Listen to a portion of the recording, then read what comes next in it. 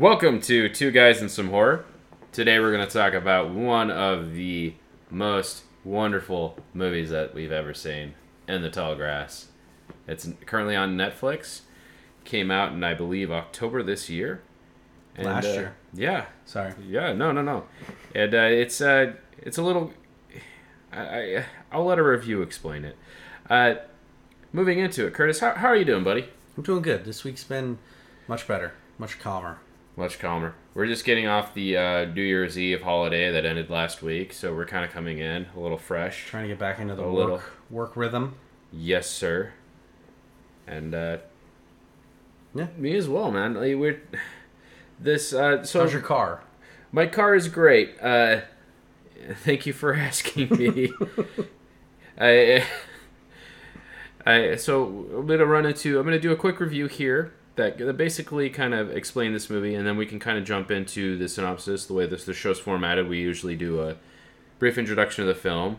We kind of do our quick hellos, which we just did, and then I normally do like a quick review.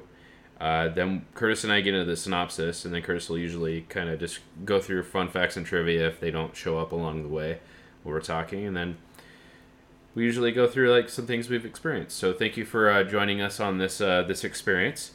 And gonna jump right into it here, Curtis. Are you? Oh, dude, I can't wait. This is All going right. to be the best part of the episode. All right, so this is a review on IMDb by Lucy Stone 91. And Lucy, I think you did a really good job here. This is probably one of the best reviews I've read. The heading says no, just no. I don't write reviews. This one made me. I cannot, in good conscience, allow any coherent individual to suffer through this hot mess. Sometimes you read a review of a movie that is so bad, you want to watch it to see just how bad it is.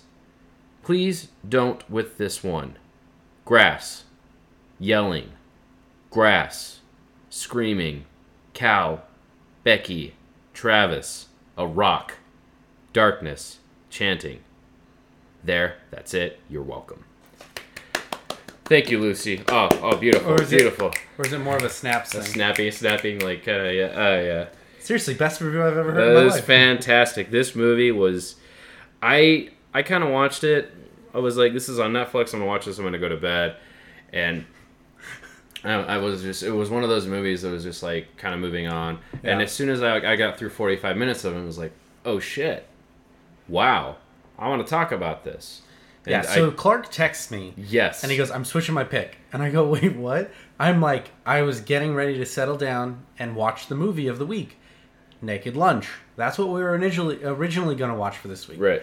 And he goes, no. I want to switch my pick. And I was like, okay, what? And he goes, I just watched In the Tall Grass, and we have to talk about it. Yeah. That's it. That's all he said. He didn't give me any... Normally you give me like, oh my God, this movie's so funny, or, oh, it's so, so sad, or whatever. But in this one, you just said, I want to talk about it.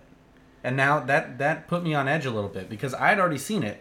I watched it last year when it came out on Netflix, back in October. Right. And then I was like, okay, I mean, I could watch it again, I guess. It's been a while since I watched it. I probably wasn't focused. I'm pretty sure I watched it while I was at the gym on a treadmill. Mm-hmm. That's how I watched it. So I wasn't really giving it all my focus. But I'm glad you did make me watch it. I'm glad you did.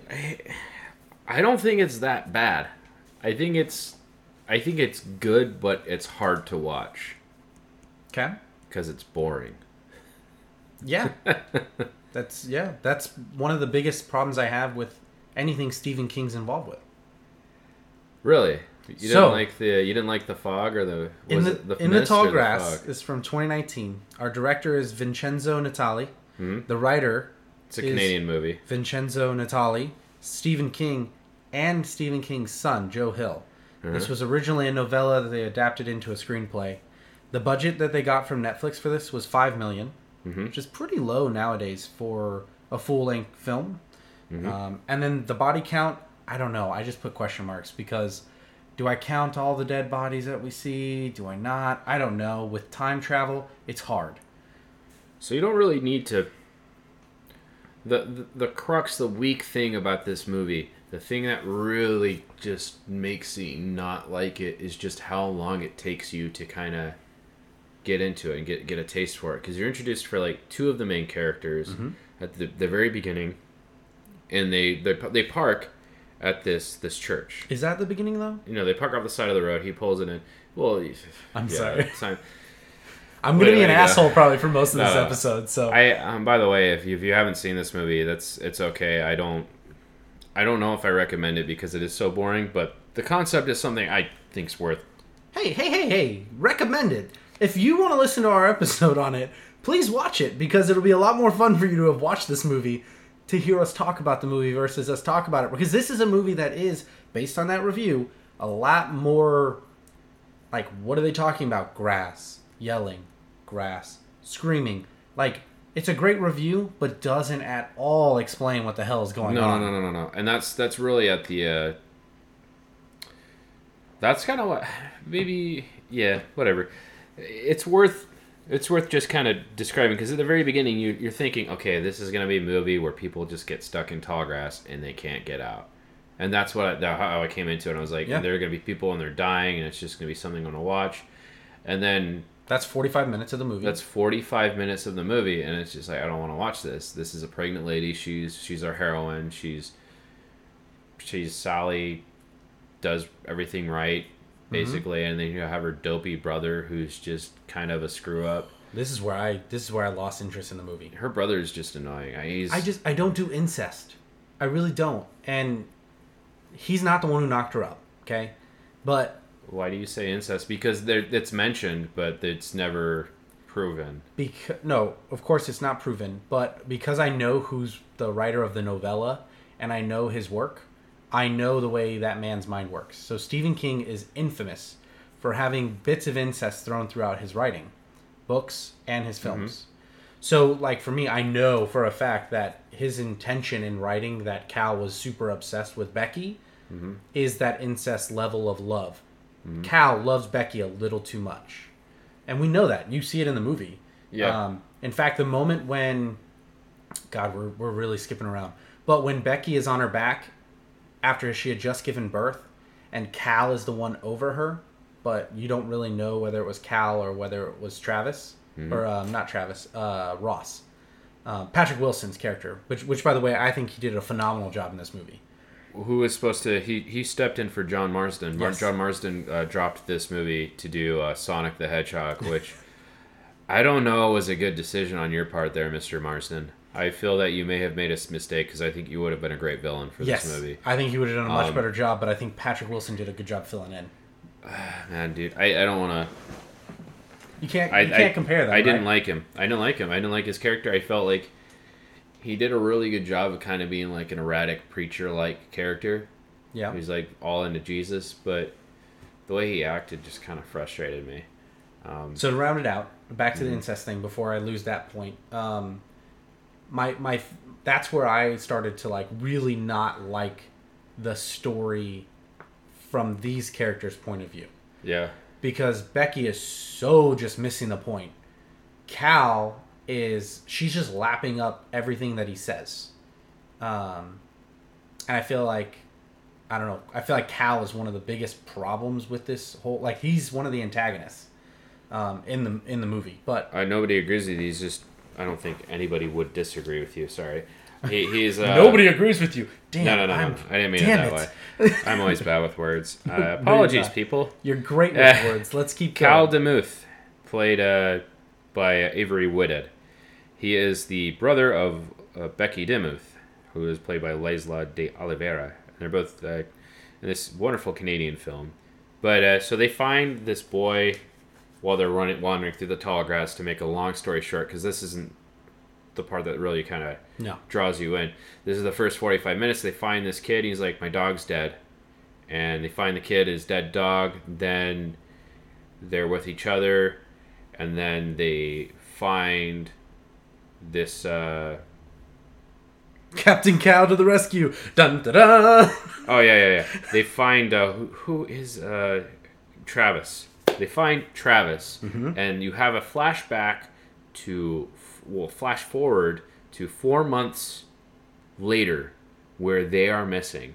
These two are missing, and he's been looking for them. Nobody else will. Yeah. He finds their car, and he hears them inside the tall grass. If you haven't figured it out by now, Travis, you are the father. So, but Travis, we're now in Travis's perspective, which is where the movie started to actually draw me in. Yes, I agree. Which I wish they would have done this a bit differently. Maybe start with Travis's story, like from Travis's perspective. No. I don't even think that would have worked. I would cut everything down from the very beginning. That needs to be cut down to 5 minutes. This is not a movie. This could maybe be an episode. If they want to make this into a movie, you need to do something different. I completely agree. Work. I completely agree. This is not a movie. Because when I read In the Tall Grass, the short story, the novella, it reads way better as a story. Mm-hmm. I mean, the film is almost shot for shot, quote for quote, from the story. But the story is still delivered better on paper versus physically having to watch that. And why that is here is because Travis has been in the grass longer than the two main characters, or not the two main characters, Becky and her brother Cal. Yeah, wait, who is the main character to you? Becky would be the main character. Okay. Becky is the character who we follow the most in the movie, and she's the one who she's the center point to me. She's a Mary character, if anything. If you're doing like a religious connection to this, she's the mother of God, because there's like virgin comments and things. Yeah. And I don't know. It definitely is a Stephen King. Yep. It has him all written all over it. But since Travis has been in here longer, he came in here and he's like, I don't know, like the grass is controlling us. It's making us. It's moving us. It's teleporting us. It messes with time. I've been here for quite a while. So 2 days in the grass is 2 months outside. That's the equivalent.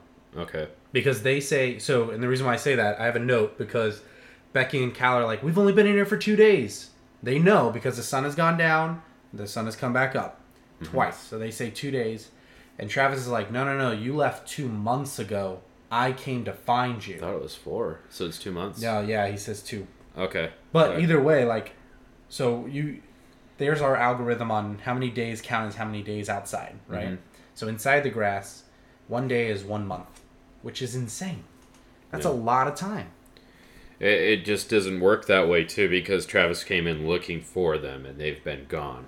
Yep. So this is where I don't understand a lot of the time travel stuff or how it works in the movie. Right. So if you have any insight or anything like that, please help me and the listeners, because I really, I'm getting it as much as I think I can get it. There's not a lot.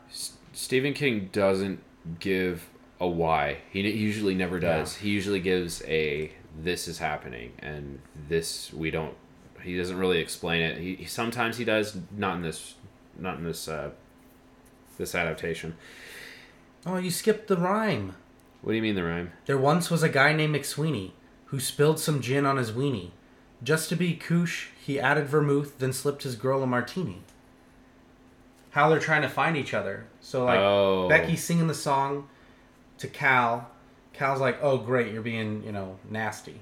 And then Tobin hears them. So they have Tobin sing it while he's at his dead dog, so they could both get to his voice. Yeah. Because as they're walking, right, this is the problem with the grass, right? So as you're walking north, you might hear Tobin on, your left, and then you take one step and now he's on your right. Mm-hmm. So as long as he keeps singing the rhyme and they keep walking in his voice's direction, even though it moves or whatnot, they'll always get to him because he's never moving. And that's why this is such in my opinion, a good movie. It's a good movie, but it's also a bad movie.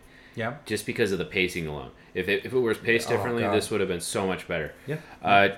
So sorry, I wanted to say that rhyme because I thought it was a really no. It's great. I'm glad you said that because you actually mentioned like how they're hearing in the grass and how they're fighting each other. Yeah, a little bit. Which is we've been jumping all over the place, but that's how the movie works. Yeah. So time doesn't really exist here. People keep running into each other at different points. Becky gets a call from herself, and it's like, don't leave Travis. No matter what happens, don't make the same, or else we're going to keep making the same mistake over and over again. We have to break the cycle. She can't really hear herself at first. Yeah. Because it's like broken up through airwaves. You right? can hear it though. You hear it just hear fine it. as the crew member, and I think she realizes that she called herself. Yeah. At that point, because this is really. Yeah, this is where they make the change. Right. They break the pattern. And this is where we're introduced to Patrick Wilson's character. Like, right when everyone's together, we're realizing the grass is messing with them, who's kind of the villain of the film. Mm-hmm. And he brings them to the way out, which is the center of the field, which is like a black stone, which has a drawing of two people surrounding a pregnant lady giving birth at the stone. Which there's some symbolism here because Becky is pregnant. Which we didn't mention that, sorry. But yeah, the guy's like, just touch the rock and you'll know everything you need to know. And then his mom, you'll know the way out. You'll understand everything. The grass will make sense to you. Cal's the one who's about to touch it, right? And then it was Becky. So I'm confused at Becky. which time you're talking about. You're talking about when Tobin took Cal to the rock, or you're talking about when Travis took everybody to the rock? Because Tobin already touched the rock, Right. and he took Cal there. And when Tobin touches it, he goes, "Boy, that feels good." Like his hair stand up on his arm or whatever, and that's earlier on. And then everyone gets close. Well, when Patrick Wilson's character is there, Yeah. like he tries to get Becky to touch it, and Becky almost does. Yep. But I don't even know if she does. Maybe she did. Mm-mm. But the wife of no, because Natalie comes. Yeah, Natalie, the wife of Ross, who's played by Patrick Wilson, which is actually his wife, Rachel Wilson, in real life. Oh wow, I never knew that. Wait. Did I know that? That might be in my fun facts, and I just forgot. Yeah. Nope, it's not. She, well, I think she's the wife of him. She is. They have the same last. Yeah. She comes out. She's like, "Don't fucking listen to him," and so everybody's concerned. So they leave the guy, and needless to say, he's just this big creepy monster of a man, and you can't really gauge what he's going to do. So as a villain, I think really good. But if Mr. Marsden played Ross, I feel like he would have been a much better. It would have been that much better. No, I feel like he was perfect for this role. Okay.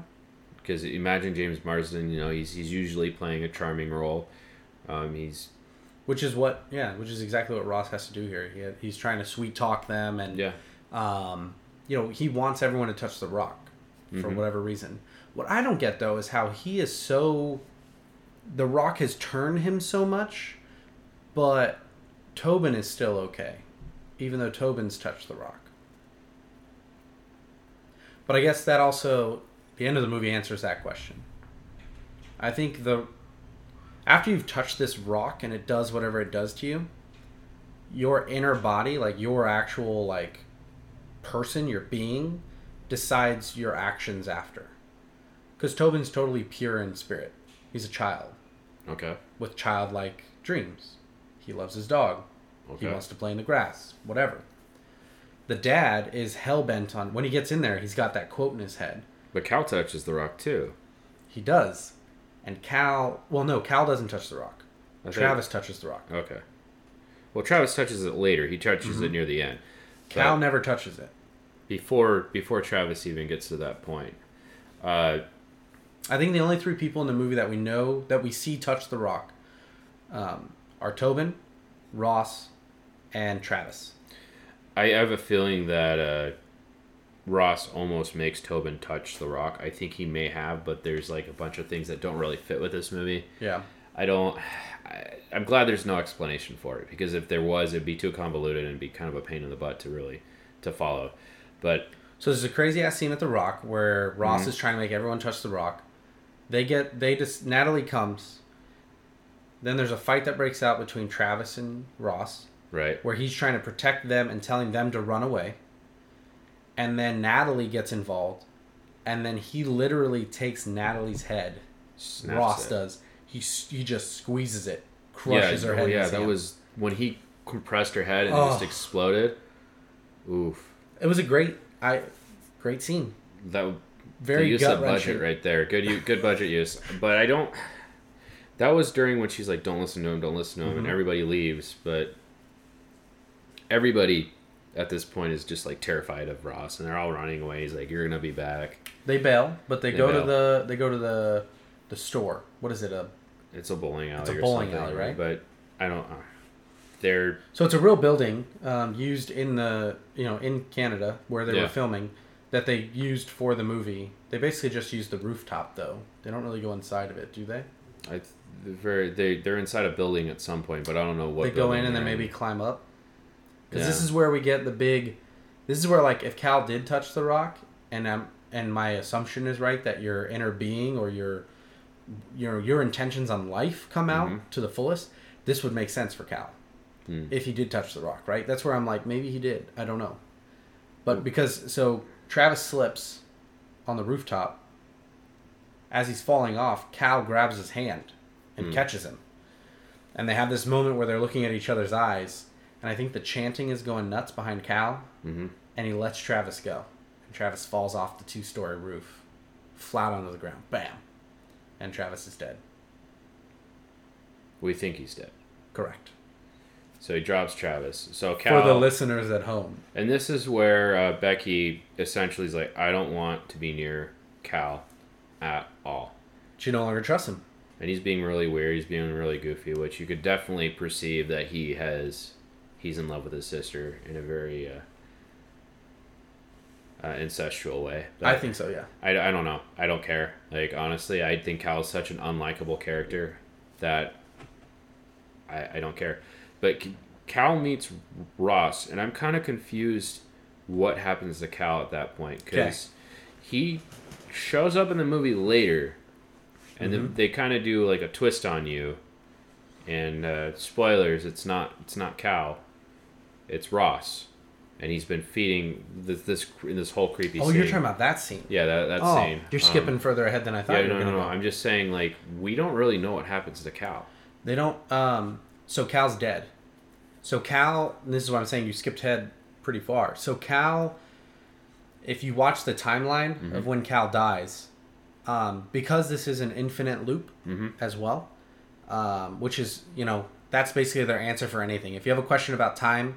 or where people are at, or anything like that, it's because they're on an infinite loop. The choices that you make take you down a certain path, it butterfly effects, and then you have an ending. If the ending wasn't to break the cycle, you start over again. And everyone is still in the grass, but you start over from where you began. So Cal has these series of decisions that he has to make. Like when he kills or saves Travis. He always chooses to kill Travis by letting him drop off the roof, and then he's being chased by Ross still, and that's when Ross makes the comment, it doesn't matter what choice you make, I've seen them all already in my head, I know where you end. Whether you went left or you went right, I already know where you're going, and that's why you end up in the same position. And they pan back, because Cal's on his back, Ross is on top getting ready to kill him, they pan, they zoom out from the scene, and it's Cal's dead body over and over again in different positions from where he ended up. Loop after loop, cycle after cycle. Cal just never... Because the positive decision for Cal wasn't there. It wasn't getting away from Ross. That's never going to work. It was not killing Travis in the first place. So Cal was killed by Ross. We just don't see it? Or... Yeah. So... You hear it. As they're zooming away or whatever, you hear the struggle and the end of Cal's breathing, basically. Okay. So, like, it's a off-scene or off-screen kill. And they do that because because of the future saying where Cal shows up again, but... Probably a little bit of that. Because Becky is so out of it at that moment. Right. So she gives birth at the Rock. This is the scene you're talking about, right? Well, no, this scene is... This deserves its own... piece of talking? Oh, yeah. Yeah. Definitely. Like... What continue going with what you're saying? Well, no. So that was the end of it. That was Cal's dead. So when we get back to the Rock, we're only there with Becky, Ross, and that's it. Like in theory, it's just Becky at the Rock, and the rain's coming down, and her water just broke. Yep. Which is really funny that they did the water breaking, but it's pouring out. I don't know if there was some kind of symbolism they were trying to do there, where. I don't know. Anyways, well, it's raining and you see blood a blood drop splashed down on the water, which is Yeah. like she's about to give birth, and this is not the place to be giving birth. And there's a lot of weird stuff happening. I don't know if she's hallucinating or what, but the rock underneath it, you see like a bunch of babies or like children kind of like clawing towards her, and it's one of the better parts, one of the creepiest parts of the film. Those are all the babies she birthed in the loops, trapped in the dirt. Like, that's the only way that you could, like, holy fuck, man, that's like the only way that you could explain that. Is that all those times that she's birthed the baby to the rock never moves. I think it was symbolism. I think so. Oh, man. It's like, this is how many times you've been stuck in this loop. Oh, and she meets the tall grass villagers. The tall grass villagers. Like, they all circle her and basically put, after her water broke or whatever and whatnot, they're pushing her closer to the rock.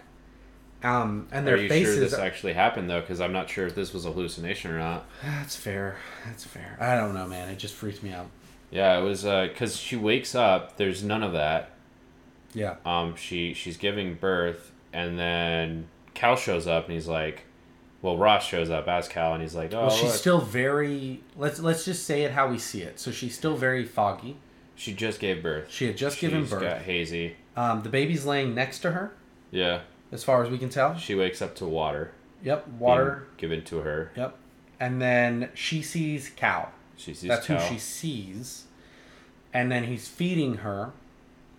And, oh man, I don't even He's feeding her placenta, and he's like, what are you feeding me? He's like, it's seeds from the grass. Yeah. Everything here is grass. Oh man. It's all grass. And you see the placenta in his hand, but she's just eating, and there's blood on her mouth. And then it's not Cal. It's off-putting, just to say the least, to see someone eat placenta, but a lot of people do it in the real world. So I was like, this doesn't really bother me too much. I don't like it, but whatever. It definitely made me squirm. Yeah, and they did a good job of that with this film. Yeah, because you hear, oh man. You hear her. Like, I was watching this. I like to watch these movies with my headphones on because I really want to feel the sound. Mm-hmm. And when you hear her crunching kind of through chewy meat, and the squishing of the bloody juice, it's the placenta. Yeah, and it's definitely well done. Can't argue that. But it's not Cal. It's Ross. Actually Ross, Tobin's dad. He doesn't kill her though, which I don't know why he doesn't. Because he wants to keep the cycle going. Well, he does want them out. I feel like he's just like, you're not ready, and then he just kills them. He's like, we're ready for the next cycle, just to kind of hurry it along. I don't think he's really a villain, but he comes off as one. He's just insane. Sure, that's an option. I think at the end of the day, the Rock needs the babies to survive and live and thrive. The Rock. They feed the babies to the Rock.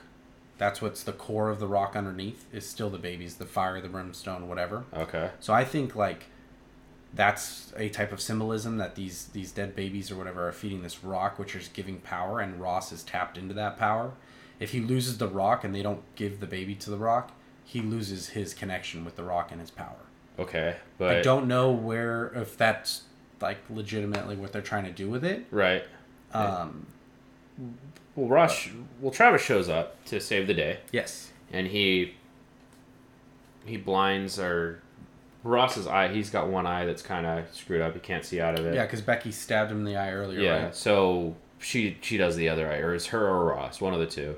So Ross can't see anymore, but he's still beating the shit out of Travis. Yep. And then I think Becky comes up and she does the coup d'etat, her or Tobin.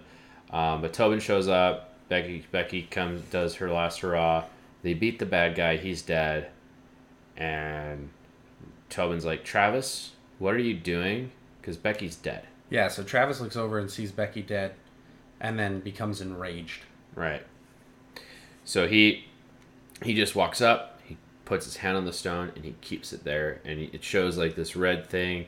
And as a viewer, you're like, oh no, is he the new Ross? Right. I'm scared. But the grass intertwines inside of his body. Yeah. Like it wraps all inside of him. I thought that was really cool too. That was a good scene. And then he says to Tobin, follow me.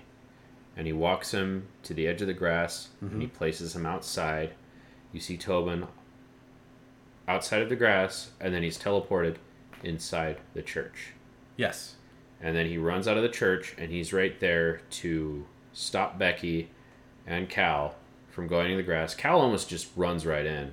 Again. The kid saves Cal's life. Captain Cal to the rescue. Cal's an idiot, and Becky's like, okay, I'm the character who always has a good feeling who always has a feeling, and then I don't feel about going in the grass. I think it's bad. Come on, let's go.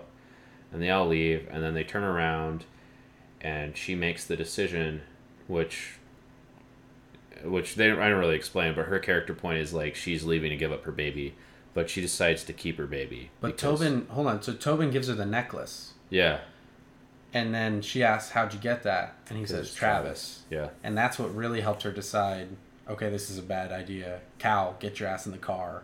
Let's not go in there. So the necklace thing was... This is the happy ending portion of the movie. Yeah. And then it pans into the tall grass where you see Travis stuck. So heartbreaking. So my question is the Travis from the future still stuck in the tall grass? Does that mean the Travis from the past is still there? So unfortunately, I think Travis is stuck in the tall grass forever. That's the way it feels to me. I feel like there isn't a happy ending for him, but at least Becky gets to go on and live. The sad part is Cal does too.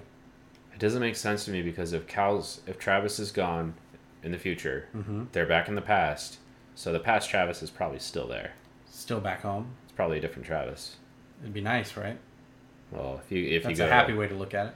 I don't know how to look at it. I don't know they don't explain anything. They don't go through anything. My understanding is like there's probably some sort of a happy ending. Tobin's out. His mom's still stuck in there. So if they wanted to make a sequel for him to find his mom, don't. But they weren't the first ones to go there. So you're talking about future and past people, right? Mm-hmm. So what about, because they find Travis in there. If Travis is stuck in there and not yelling for anybody. In the past. In the past. Tobin's out, but the mom and the dad with previous Tobin and Dog, where would they be? How does their timeline get affected? See, I almost want to say like all those people are still in the grass in some way, shape, or form. Whoever didn't come out is still in there for sure. So the mom, Ross's dead body is still in there. We know that. Mm-hmm. And in fact, he might have just been sacrificed to the Kumite stone. Maybe. Speaking of Kumites, we should do a fun episode where we talk about Bloodsport. Bloodsport. So that's the end of In the Tall Grass. It's a really fun movie, in my opinion, to get your mind thinking. As you can tell from Clark and I, we're just spitballing ideas here. We're trying to piece everything together and figure out what the hell's going on in that movie, because it doesn't just give you the answers. It's not a bad movie. Not a bad movie. Not a great movie. Not a bad movie. Not a bad movie. Great acting. I felt everyone did a really great job. I would give that to Tobin. Tobin's probably the best actor in this movie. Yeah, I agree. Yeah, go Tobin. Go Tobin. Team Tobin. So let's jump into our fun facts and trivia. All right. First fun fact. We've already stated it. The film was shot in Canada. Go Canada. Fun fact number 2. There's a 1959 Chevrolet customized to look like Christine from King's original novel with the same name. I thought that was kind of neat. Tobin's dad was originally supposed to be John Marsden, but he chose to do Sonic the Hedgehog instead. Bad choice, James Marsden. Trivia number 4. This was the year of Stephen King, apparently. We got It Chapter 2, In the Tall Grass, Dr. Sleep, and then not to mention we got Pet Sematary earlier in the year, along with Castle Rock Season 2. So of these, I would say Dr. Sleep is the only one worth watching. Yeah. That's what I would recommend. I am pretty partial to that film as well. Yeah. I would say It Chapter 2 is... I would watch In the Tall Grass over It Chapter 2. Agreed. I think It Chapter 1 was really good. Agreed. I feel like Chapter 2, not as good. No. But we'll get there. I will put you through it and make you suffer. Oh, man. That's it, though. That's all we got. We usually talk about stuff coming up, horror movies that are coming up, but, nothing's really changed in January. It's pretty much the same from the last episode. Dude. Yeah, what's up? Patrick Wilson and Rachel Wilson are not related in real life. Yeah, I didn't want to bust you on that one. No, I'm busting my own. Myth busted. If you bust my myths, by the way, do it. Tag us on social media. Do it, because sometimes I just say things I think and I'm not sure of. At Two Guys Horror Pod. Did you know that Christine was in the I just said the 1950? Yeah, that's pretty cool. Yeah. Are you messing with me right now? No, I love Christine. She's the best car girlfriend a man could have. All right, so there's nothing new coming soon for horror films. But if you want us to do something, if there's a movie you would like us to watch, it doesn't even have to be new. It could be old. It could be obscure. It could be the worst movie you've ever seen. Please add us at Two Guys Horror Pod on Instagram and Twitter. We love to get feedback from you guys on what you want us to watch. And hell, come be a guest with us. Like, we'll have you on here. We'll Skype you in, whatever it takes. You could be a guest on the show and give your opinion on a horror film that you like. Maybe you want to justify why Texas Chainsaw Massacre 2 is the best TCM out of all of them. Oh, really? Come defend yourself. Those are fighting words right there. Come defend yourself. You can also just email us at twoguysandsomehorror@gmail.com. If you don't want to tweet at us, we understand. Not everyone uses social media these days. Cool. So that's the coming soon section of our podcast. Let's move to the what have you watched, read, or experienced lately? Let's do you first, Travis, and then Curtis, and then we'll jump into me. Turning into an old man. Damn it, I'm Travis. Good work, Travis. I'm stuck in the grass forever. Okay, so last week I talked about the Tom Savini documentary I watched on Shudder. Yeah. So this week I decided to watch a movie I've never seen before. On Shudder, it was Creepshow 2 because Savini was in it. So I've seen From Dusk Till Dawn 1,000 times. I've seen Night of the Living Dead 1,000 times, and I'd never seen Creepshow 2. So I decided I'd watch that before we did the podcast today. Right. And I'm not like, it wasn't the greatest horror movie I've ever seen. Mm-hmm. It's a really good anthology. Mm-hmm. And Savini's only in it for like maybe 5 minutes, so that's kind of disappointing because I watched it for him. But a couple of stories are good. There's 3 segments in this one. There's the first one, which is basically, I'm having a brain fart. Number 2 is The Raft, which I think is the best out of all of them. Number 3 is about a cheating wife and a hitchhiker. And what was the first one in this segment?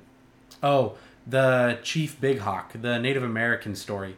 Chief Big Hawk? Yeah, you'll have to watch it to understand. Big Hawk? No, Big Hawk. Jesus Christ. Jesus, man. That's Mike Hunt would be really offended right Big now. Hawk? Mike Big Hawk. Mike Hunt would be very offended. Jesus, man. Now you're making inappropriate jokes. So, anyways, Creepshow 2, I thought it was really good. Like I said, the best segment to me was The Raft. I thought it was a really cool story. It is an 80s film, so take it for what it is. Okay. What do you got going on? What have you been doing? I don't know. Dusk Till Dawn is one of the OG horror comedy films, I would say.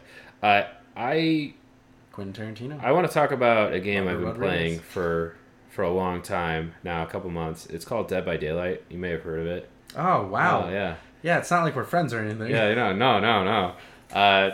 This game, you essentially you can play as a survivor or a killer, and on the survivor side, you want to finish 5 objectives to get off this map where an entity is holding you captive, and this killer, who's another player, his goal is to find and kill every single player in the game, remove you from the map, generally hook you for the entity, and you can play from Michael Myers to Freddy Krueger? You can play Freddy Krueger. One of my you favorites. can play the Demogorgon from Stranger Things. Yep. And there are a lot of original monsters that the creators have created, which my favorite is a very controversial one, Legion, who definitely doesn't take... a lot of people just don't really like that killer, which I understand. You toxic son of a bitch. He's fun to play as. I'm in. He's fun to play as, but yeah. But he or she. Or she, yeah. You actually four you taught killers. me that. There are There's 4 a group killers. of them, yeah. Yeah. So some of the other, aspects of that game that are really fun is, like you mentioned, the different chapters that get involved. So the base game is all custom characters, but they release chapters just about every quarter or so. Some of the cooler ones that they've done is they got licenses to Halloween and Jamie Lee Curtis's character from the film. Laurie, yeah. Laurie Strode. And They even got cosmetics for them, which I was surprised. We didn't get shirtless Michael, but we got pantless. Where he's in the nightgown. The nightgown from the most recent Halloween movie. Well, that and the escape scene. I think it's a hat tip to both, but you're right. It's in the new one for sure, too. Anyways, so yeah, I love Dead by Daylight. I'm glad you brought that up. We could have a discussion about it sometime if anyone's interested. But bonus, like Curtis said earlier today, please check us out. Our Instagram is two guys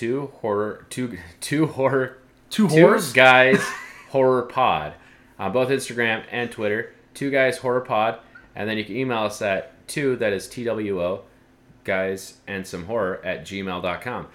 So I'm gonna go look up two horrors or two horrors guy pod. I'm and see here what to that mess is. up everything.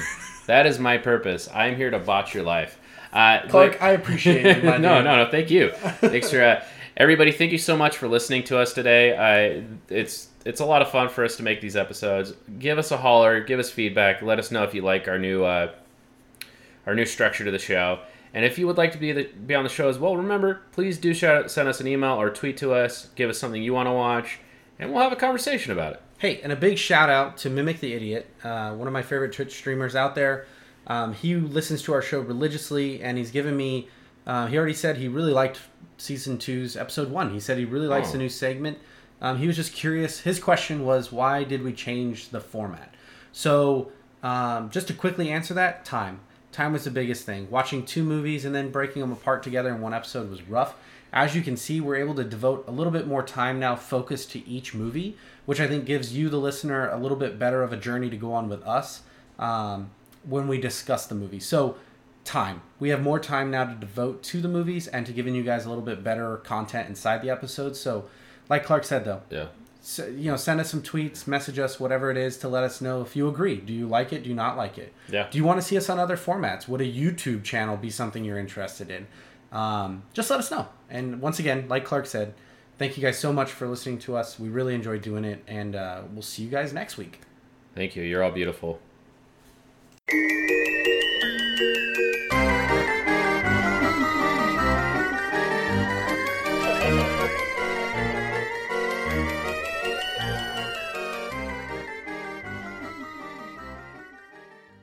Hey, that's not why he left him.